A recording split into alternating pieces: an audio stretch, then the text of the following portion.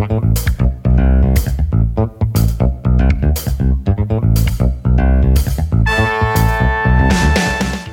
is John Zaninovich. Welcome to Move My Mass. You'll be hearing from great guests talk about balancing life and being fit.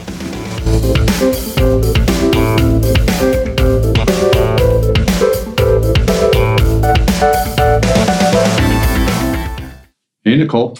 Hi, John. So glad to have you back on. Thank you for having me. I wish, I knew you were doing an Ironman Coeur d'Alene, and I was looking forward to having you on and talk about how that went and how good of a time or bad of a time it might have been. And, of course, you ended up with the DNF. Did not finish your first one. Yes. First ever. Do not finish ever. Ever. And we'll get into the race a little later. Mm-hmm. But first, I just want to talk about the training. Okay.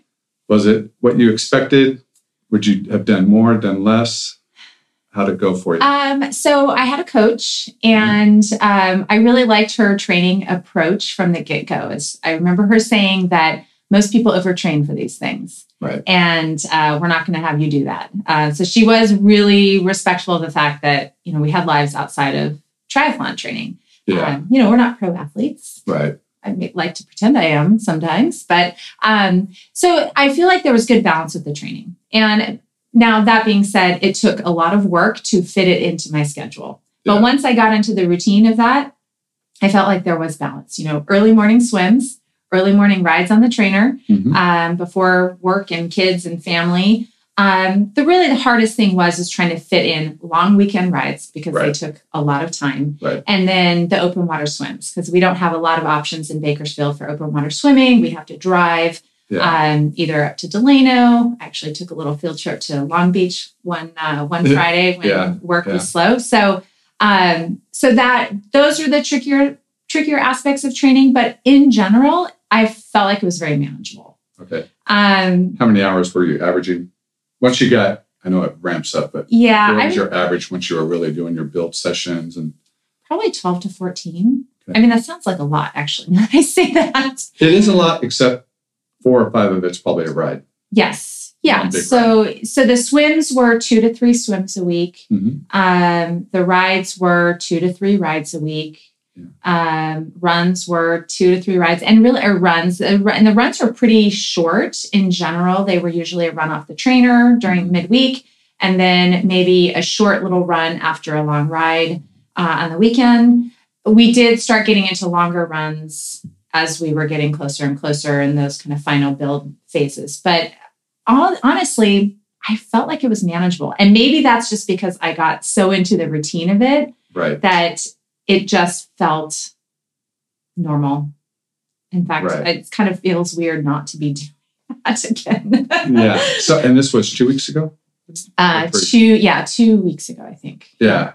And so now that time has passed and the high or low of it is passed, do you still feel like, okay, I can do that again? Yes. In fact, I am doing it again. Yeah. The Ironman gods smiled upon me, and the Tuesday after Coeur d'Alene, they actually reopened registration for a few select races due to loosening COVID restrictions. So I actually was able to get a spot in the previously sold out Ironman California, which is the inaugural race. Where's that? Sacramento. Nice. End of October. When is it? Okay. October 24th. Yep. So I was pretty set on redemption. Immediately, right? Immediately. Yeah. I mean, as soon as I started to feel better within the next day or two, and could kind of really process it and think about it, I thought, I know I can do this. Yeah. I know my training was good. I had a few little hiccups in training, but I know in general it was good. I had the fitness to do it. Mm-hmm. So why not just give it another shot? Yeah. So I am.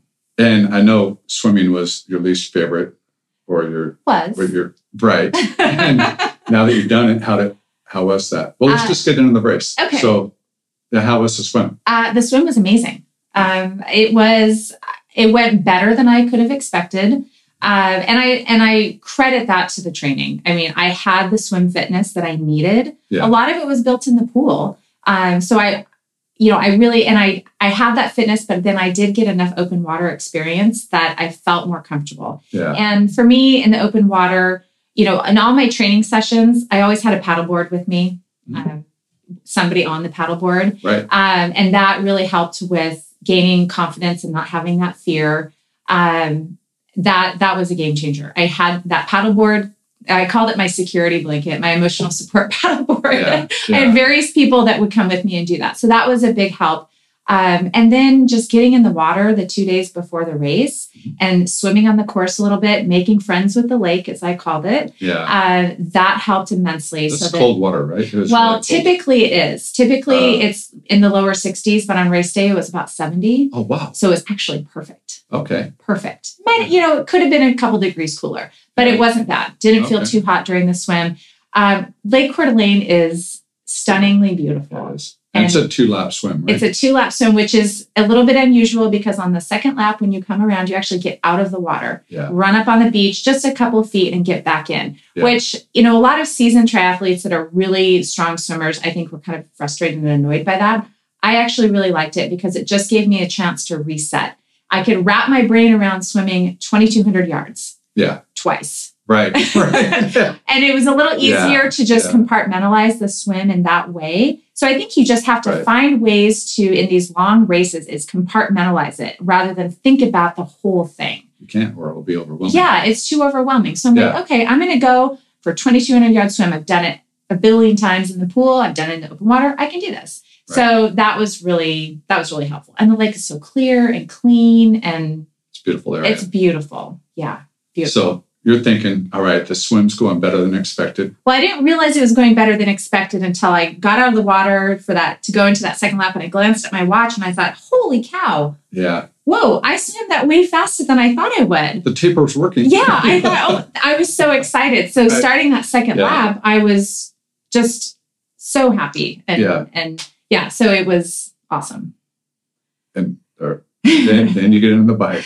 Then I got on the bike, which actually started great. So the bike course at Coeur d'Alene, for anybody that has done Coeur d'Alene, they have 70.3s and they've had full Ironman there before. It's really tough. Right. On a lot good of day. climbing. A lot of climbing. It's about 7,000-ish feet of climbing. So that in and of itself makes it a really challenging course. It does have a section, a short out and back that goes along the lake, which is beautiful and not too hilly, and you get a nice cool breeze in the morning. Yeah. And then it has a really long out and back out on a highway where all the climbs are, and it's totally exposed. There's no shade. Yeah. And you do that short out and back twice. You do the long out and back twice. So it's a really tough course. The first lap around, things were going good. Things started to not go so good at about mile 70-ish, and the temperatures were getting really hot. And that's when I was on some of the hardest climbs of the day. Right. I mean, we're talking long climbs, miles of climbing, 6-7% grade. Yeah. And what's really, I was talking about this to one of my training partners, asking if they experienced the same things. My feet were killing me on the bike, which is something I really hadn't experienced. I've worn the same bike shoes for a couple of years. They're in good shape still. And it dawned on me, my feet were burning because the temperatures coming off the pavement were over 130 degrees with that heat rising. Right. And it didn't occur to me till after the race, and I was kind of processing them. My feet were literally burning. Yeah, it's uncomfortable. It's not good. It's terrible when you're trying to climb. So that was tough. But so things were starting to go south at about mile 70. I really just barely made it to the aid station, which is about mile 83.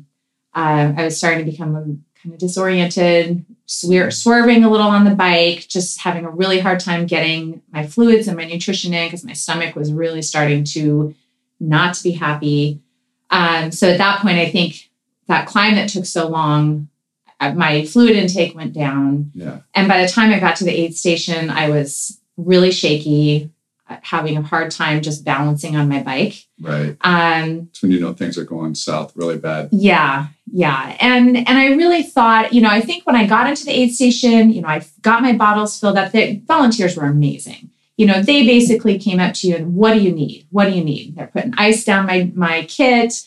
They were getting ice and fluids in my bottles. And I just remember volunteer that was helping me, she was holding me by my shoulders and steadying me. And she said, kind of just asked, I think she probably had a checklist in her mind of asking questions to make sure athletes are okay. I mean, that's part of their job. Right.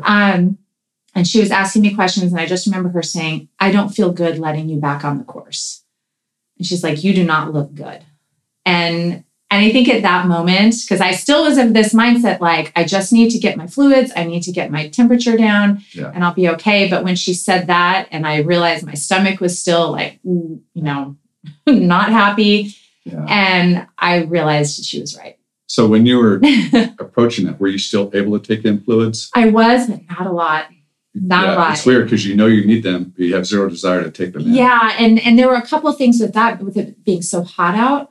All the fluids that I had on my bike were hot, which decreases that drive to drink right there. Right. And then, I did have a water bottle that I was using to try to keep myself wet. I probably wasn't doing that enough in retrospect. Because I was trying to drink as many fluids as I could. But I think when I realized, that what was left on the course to finish the bike course, it's 30 miles short of the end, right? Yeah. It's only 30 miles, but that 30 miles still had like 2 or 3 major climbs and was still on that exposed section of highway. And still a part of the day where it's still getting warmer. Oh, no, still getting warmer. Absolutely. Yeah. So, all of those things, when it sort of just crystallized at that moment, and I realized there's no safe way out of this bike segment. Yeah. Because there was that big long hill I just come up, I had to go down that. And it was a treacherous enough descent that it was a no passing zone, no aero bar zone. So, and it was on a pretty narrow piece of shoulder. So, it's a little hairy, right? And if you're not feeling 100%, those kind of situations, I think, can become really dangerous. So that starts getting to you mentally. Yeah. You have to put that much thought into the ride. Right. Yeah. And when you're just, all right, I just have to just ride. Going for it. You're worrying about crashing. Yeah. Things. And I think if you're not feeling like 100%, you don't have 100% of your faculties with you, and focusing on just riding straight is becoming a challenge. I feel like that's when things are not going well. Yeah. And so it was a tough call to make. Like I said, just not ever having a DNF before. But I kind of sometimes think that, had this happened on the run portion, I feel like I would have maybe been able to salvage the day. But when you're on a bike, I feel like it's a different scenario. Well, especially if you have climbing. Yeah. Now, if you have a flat bike, okay, you can also still maybe you can. It. Yeah. Yeah. But long day. Yeah. So I literally got on the struggle bus. They had a bus there, the aid station. Yeah. Well, it's an Ironman, so it's an Ironman. Yeah. And it was. you didn't quit an easy race. No. But back to the bike. Would you do that ride again on a triathlon bike, or would you use a regular road bike with all the climbing? Man. I've asked a few people that, and they always say, I'd still do it on a triathlon bike. I probably would still do it on a tri bike. Because I hate climbing. It's tough because you don't have those extra gears. And the angles are different. Yeah. The climbing on a tri bike doesn't bother me. And I like the fact that when you do have a descent, unless it's a descent that's deemed a no aero zone, like this, one of those descents was, I like the fact that you can get your aero bars on the descents, and you can get a little rest. Cover some ground. Yeah. And you can increase your speed. So that is a benefit to it. I guess you could do that on a road bike. You can just get real low in your drops, but, I don't know. I'd probably still do it on a tri bike. Okay.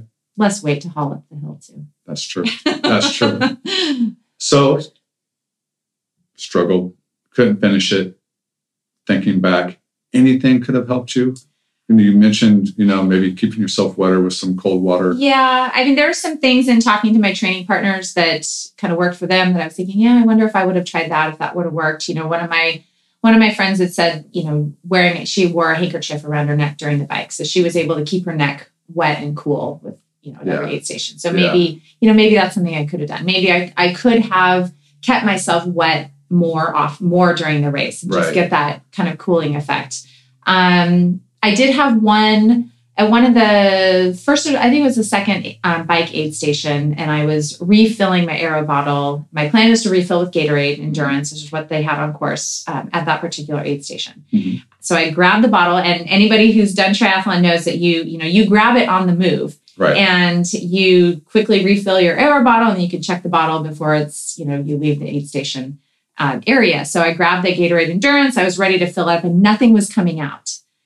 And I found out later, I finally just got frustrated and stuck it in. I had an empty bottle cage just to hold extra fluids. The seal on the Gatorade bottle hadn't been peeled off, right? Which was really frustrating. I should have, in retrospect, just stopped really quick. I would have lost less than a minute to just stop, unclip, and just refill it. But I may have gotten a little bit behind. I still had fluids on me. I had 3 bottles with me. But, those little things, you always wonder, well, did that start to set me back a little bit? I know. So what was your goal time? Did you have a goal? Gosh, I feel even silly mentioning this because in that heat, it probably should have been if there was no heat. So, regular temperature. What was, when you were training, I want to do this in what time? So I thought that it was very realistic and possible to hit 13 and a half hours based on, and that was giving a lot of cushion to every single leg of the race. Right. And I still feel like that would be very doable. Right. It was not I didn't think it was an overly aggressive goal, just knowing the course and knowing that it was going to be warm. I didn't necessarily think that it was going to be over 100 degrees. Right. Who would up there? But so it's funny to, and I'm not a fast racer by any means, but I would, like, looking back, you would say, why didn't I just stop and take you're not winning the race. Right. And what's the difference? Even if you hit your goal, 13 and a half, or what's the difference between 13:30 and 13:32? Right. Right? Yeah. But you get into that race mode and you're thinking, I have to go. Yeah, I have to go. Sure. I have to go. Because you are racing yourself. Yeah. But there are things you just wish, looking back, why didn't I take 30 seconds? Right. Or even a full minute. Yeah, that one thing. Yeah. Probably that kind of heat, that kind of stuff saves borderline heat. Yeah, it does. It's that hot. You said 30% of the field didn't finish. I've seen That's 28 huge. and 30%, which is 2 to 3 times kind of a normal DNF rate for an I think they're like just under 10. Yeah, right? yeah, kind of 8 to 10% is, I think, average. So that says a lot about the heat. Yeah, for sure. And obviously there's, I think one thing that we have to remember, and I admit I don't always remember this, is that with endurance races and ultra endurance races, running, triathlon, is that you can control the controllables, but you can't, there's always going to be things that you can't control. Weather's going to be one of them. And you can even control how you try to manage the heat on a particular day like that. But even your best efforts, things are going to happen. Right. Like physiologically, our bodies are not really meant to perform in that kind of heat. Right. I mean, it's just, things are happening, when you have blood flow away from your gut to try to cool your skin, and it makes it hard for nutrition to, to get absorbed. I mean, those kind of things, you can't really fight that. Right. So you were prepared nutrition, obviously. That's what you do. Yeah, actually, I was pretty happy. The nutrition was good. There were some things I maybe would have changed in terms of what I had on the bike. I mean, I took what I trained with. And on that day, they just didn't taste that great. So, I had some gummies that I thought, these are way too sweet. I wish I had brought something else. Especially on a hot day. I know. They're even worse. Yeah. Sweet, and it just wasn't, I wasn't loving eating them. Yeah. I ate them. I felt like just looking back at what I had consumed calorie-wise, I was right on track. Mm-hmm. So that was going great. Yeah. But yeah, it is hard. The heat is something that is really, really hard to manage despite best efforts. The bummer is now that you've pretty much pushed yourself to heat exhaustion, it happens easier.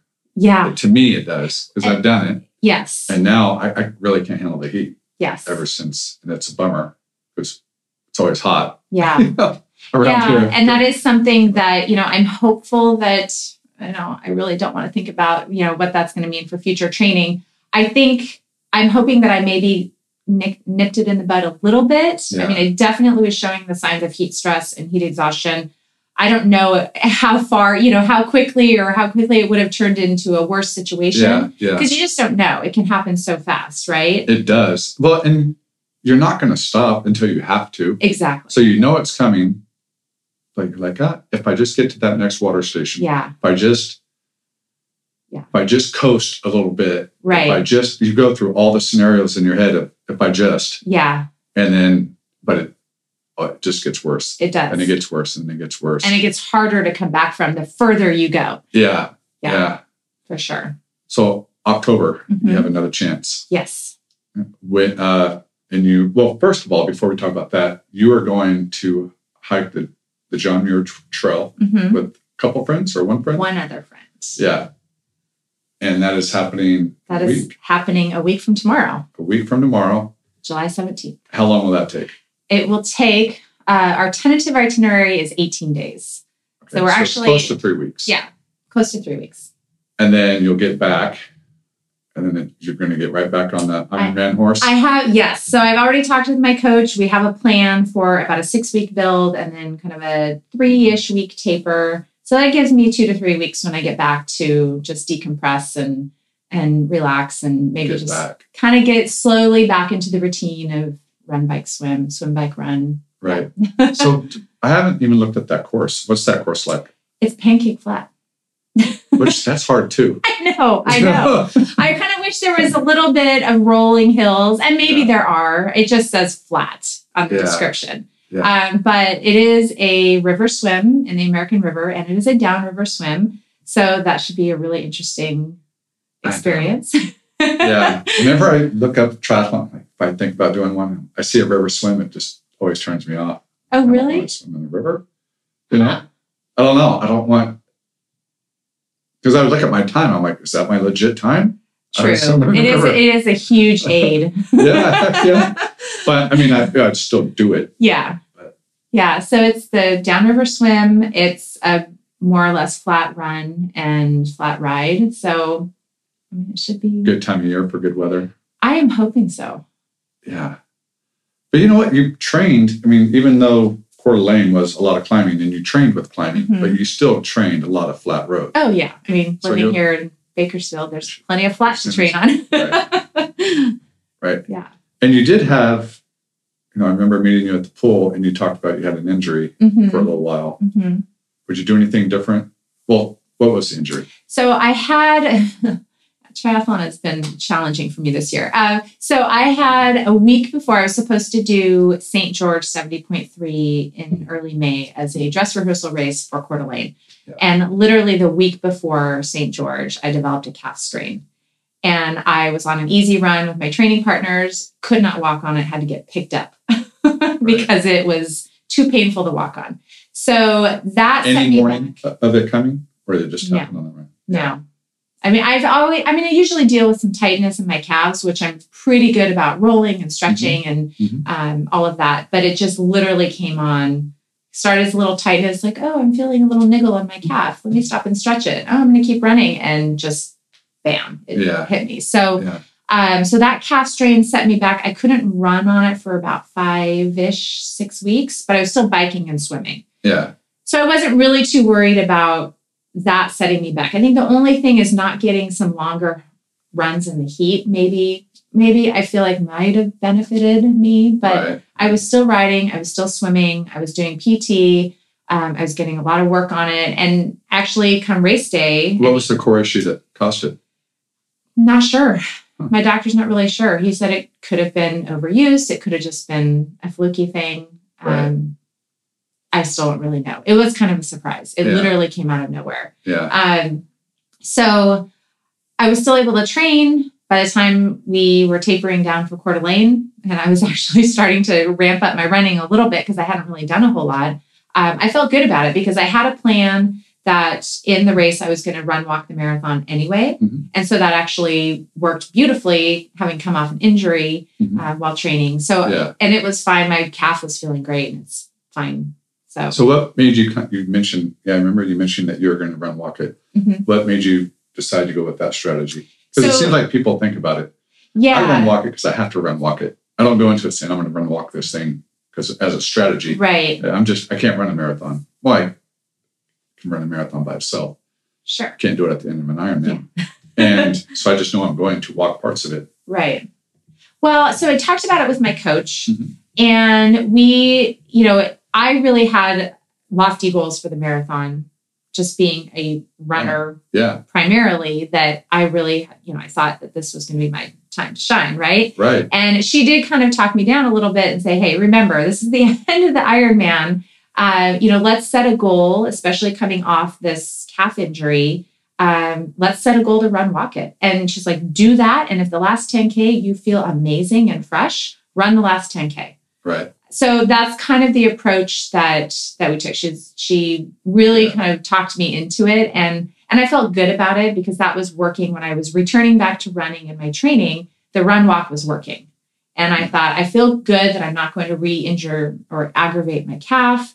Right. And I thought, it made sense. It made sense to do the run walk. And it was a 4-1. So 4-minute run, 1-minute walk. Yeah. So not a lot of walking, but enough to just break it up a little bit. Yeah. And maybe keep the legs feeling fresh so that in that last 10K-ish, then you can just tear the Band-Aid off and go for it. Right. I've heard, like if you go with the strategy of run walk, like to stick with it. Yeah. And you will put in a faster time exactly than running until you're tired. Yes. And walking. Yes. That's what I do. And that was one thing my coach really emphasized. Is she said, if this is what you're going to do, you need to do it from mile 0. Right. Do not wait until you're so fatigued, because then you will have slowed way down. And yes, exactly like you said, you'll be able to put in faster times. And I even saw that in my training. Like one of my last long runs that I did a 10 miler, and I did it at just over a 9-minute pace with a run walk. Mm-hmm. And I thought, hey, this would be amazing if I did this pace at the end of an Ironman. Heck yeah. I mean, that would be awesome. And so I was a convert. I'm like, okay, I'm going to do it. I'm not going to try to qualify for Boston at the end of an Ironman. It's just all about preservation at that point. So if the run walk is a strategy that works, go for it. And I love the 4-1 because it's a lot easier, when your brain is going south at the end of a race, you can't do math in your head. 4-1 is easy. Every 5 minutes you get a 1-minute walk break, or in every 5-minute block. You're going to get a minute. Right. Yeah. So. And then that damn minute's going to go by fast. It always goes by fast. Yeah. And it goes by faster and faster. Yeah. So back to the swim. Are they doing wave starts at Coeur d'Alene? Is that what they did? Or was it a mass start? It was a wave start. And I love the start. So they sent the pros off. Mm-hmm. And then they started with the age groupers at about 5:35. It took a long time to get everybody in the water because they were starting 3 people. No, is it 3 people? 3 people every 5 seconds. Oh my gosh. Yeah. Which actually was really nice. That is nice. Because it takes away my favorite part of the swim. The elbowing and the fighting for position. The front part. Yeah, that's the fun part. But at least it's nice for like, all right, have open water. It was a very relaxed entrance into the water. And even when the buzzer went and we, went into the water, it wasn't this like sprint for positioning. We just waded in because I lined up with 2 of my training partners that were planning to swim about the same pace. And the 3 of us lined up together, which was great. So you could randomly line up. Yeah, they had a self-seating. So we lined up based on our anticipated finish time. Gotcha. And then from there, they were kind of queuing you up on the beach to go 3 people every 5 seconds. Yeah. So we just waded into the water, took a couple breaststrokes, and then started swimming. Yeah. It was super relaxed. Are you the navigator, or did you rely on somebody else? Well, once we were all in the water, we all kind of went to other ways. We spread out quite a bit. And I did. No, I think we were. I was just trying to navigate myself. Which navigating the open water is always something you have to learn how to do. Yeah, it's a learning curve. But I totally gamble. I pick somebody that's just my pace. Just hang on. I get on their hill and I'm like, I hope you're swimming straight. I mean, of course I check. I tried a little bit of that. But I will hang on there for a long time before I check. Yeah. I'm like, all right, he or she, they're still swimming straight. So I'm going to stay like this. I usually try to sight. One thing I do in open water swimming, which just helps me to stay relaxed, is I count my strokes. And I'm just counting the whole time. Yeah. My mind is wandering in other thoughts, but I'm counting my strokes, and usually every 6 strokes I sight, 6 to 10, just depending. And so that's just what I did in the race. Right. it got a little tricky because it is a long rectangle course and it heads out and you make the left turn and we were looking right in the sun.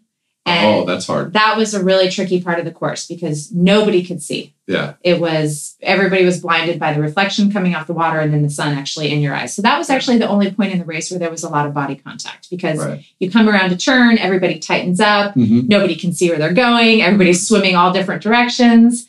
So I guess we got a little bit of that. Right.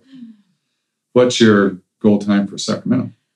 Gosh, I even hesitate to say at least as fast as 13:30, maybe faster. Right. I'd love to go under 13. I'd love to say I'm going to go under 12, but gosh, I don't know. Just go finish it, right? I'm good. Yeah, well, that should be goal A. The A goal is to finish. B goal, maybe a 13:30. How about let's go crazy and say a sub 13. Maybe I'll surprise myself. There you go. I don't know. Yeah. We'll see. Yeah. Well, you know what? I was looking forward to this. I was hoping that it would have been a different conversation. But I think that, listeners probably might have gotten more out of this because it's always tough to talk about the hard races once they didn't go well, but they're such a good learning experience. They are. And I think one thing that I came away with is that it's not really, I always thought of a DNF as a failure. I failed to finish. But I think what I'm realizing is that it like you said, it is a learning experience. I mean, hey, I did over half of it. Well, and those are, and it's only in your head because you know what the conditions were. Right. And of course, so you're always hard on yourself, even though you know what they were, but I still didn't finish. Right. It's like, come on, that's ridiculous. Yeah. And that's ridiculous. Yeah, it's almost not like a DNF even. It's almost actually, why did I even start the damn thing? Well, there is some of that too. Yeah.